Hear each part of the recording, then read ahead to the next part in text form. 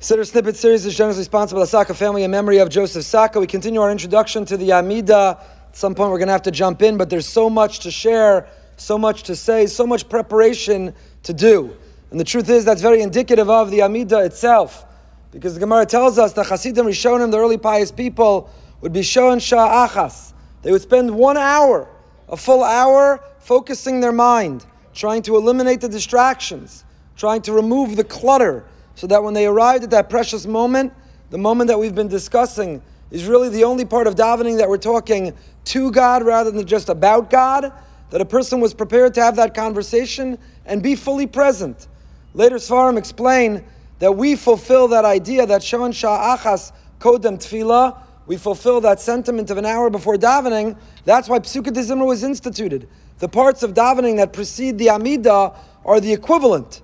I've yet to find the place that take an hour to say it, but it's the equivalent of preparing an hour before the Amidah to focus, to center ourselves, to eliminate, to remove distraction, to take full advantage of that audience, of that opportunity, that access to the Melech Malchei Amlachim, the King of Kings, to pour out our heart as we'll go through the Amidah, word by word, sentence by sentence, bracha by bracha, first in praise, and then with our requests, and then, of course, expressing our gratitude as well.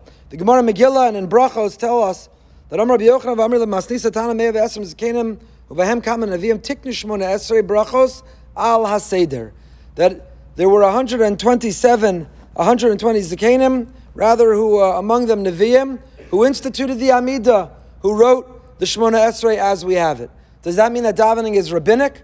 Does that mean that until they did, prior to that, there was no fulfillment of a mitzvah, there was no concept of talking to Hashem? Of course not. Of course there is. There's a fundamental machlokas between the Ramban and the Rambam, whether davening is biblical, whether it's a mitzvah d'oraisa. Those in Smichas Chaver, we studied this recently at length. The Rambam holds davening every day as a mitzvah d'oraisa, talking to God. The Shmona Esrei, the Matbeah of Tefillah, the liturgy, the text, that was composed later. But the institution, the notion that we talk to Hashem daily, that is d'oraisa, that's biblically mandated. Whereas the Ramban says only be'ez tzara, only in a moment of crisis. Soloveitchik said the truth is they're not arguing. Both agree that the driver, what precipitates, what obligates davening, is being in a crisis.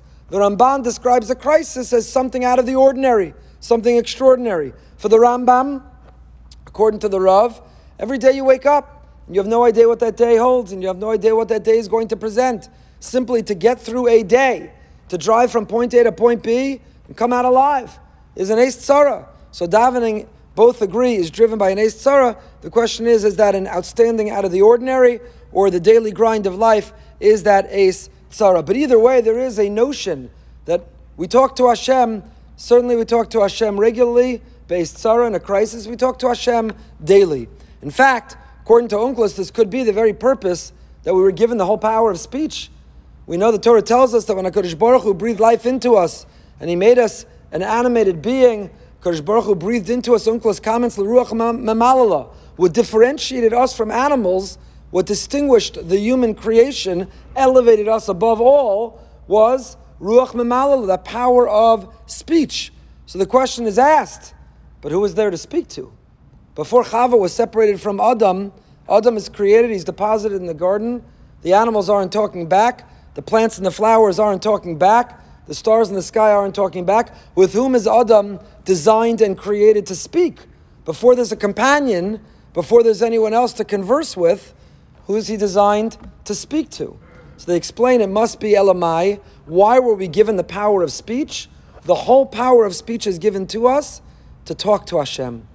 The core, the central reason we were given this power of speech, the main purpose of this gift is to use it to communicate, to talk to Hashem. Then it's convenient and handy. We can also talk to the people around us. We can also use it to advance society, civilization, relationships. That's great. That's a secondary use of the power of speech. But the primary purpose and use of the power of speech is to talk to Hashem. So certainly there's a level of comfort. We heard in the shir yesterday from Hillel, there's a level of comfort from the capacity to be comfortable in silence with Hashem. But also we were designed, we'll get back to later the Maharal, who explains this is why we move our lips even when we're not uttering sound. Because by design, we were created to speak. So you see from this understanding of Onkelos, man, what differentiates, what defines us, our defining characteristic is the capacity to speak. With whom are we designed to speak to Hashem? It should be our natural reaction, our instinct, our impulse. Something wonderful happens, thank you, Hashem. Something uncomfortable or challenge, a threat, please, I need you, Hashem. Something upsetting, we protest or object, and we ask Hashem to intervene and intercede. But just like a person yells, ouch, Rav Pinkus writes in Sharem B'Tfilah, if you stub your toe and there's no one around to give you sympathy, you still instinctively yell, ouch. If someone's around, it's nice. You yelled, ouch, what's the matter? Are you okay? Can I get you something? Nice. But if no one's around and you're all by yourself, you still scream, ouch, because that's our instinct. Lahavdil, our instinct should be to scream, ouch, to Hashem. Pinkus has a beautiful insight. He says, in fact, that's one of the forms of tefillah. The ouch, once you already scream ouch, should scream, ouch, Hashem. Please make it feel better. Please make it go away. Please let it not happen again. Once you already are screaming something, channel and direct it to Hashem. But what you see from all of this is that davening is not a later invention. Despite this Gemara in Megillah and Brachos, that say, Me'ah v'esrim zakenim, Kama Neviim, that it was instituted later on, Shekin Esai Gedola, among them, prophets, they had the divine inspiration to author a tefillah that would be universal, that would reflect our universal needs, all places, all times. However, that doesn't mean that before them there was no tefillah. We used to daven. And in fact, we'll continue tomorrow night, a beautiful insight of Rabbeinu Bachai and his Kara Kemach, who describes what changed, what happened from the individual subjective natural tefillah to instituting this format and this formula that we're all bound by. Why did that change? What precipitated, what drove them to make this change, and what do we benefit and gain from it?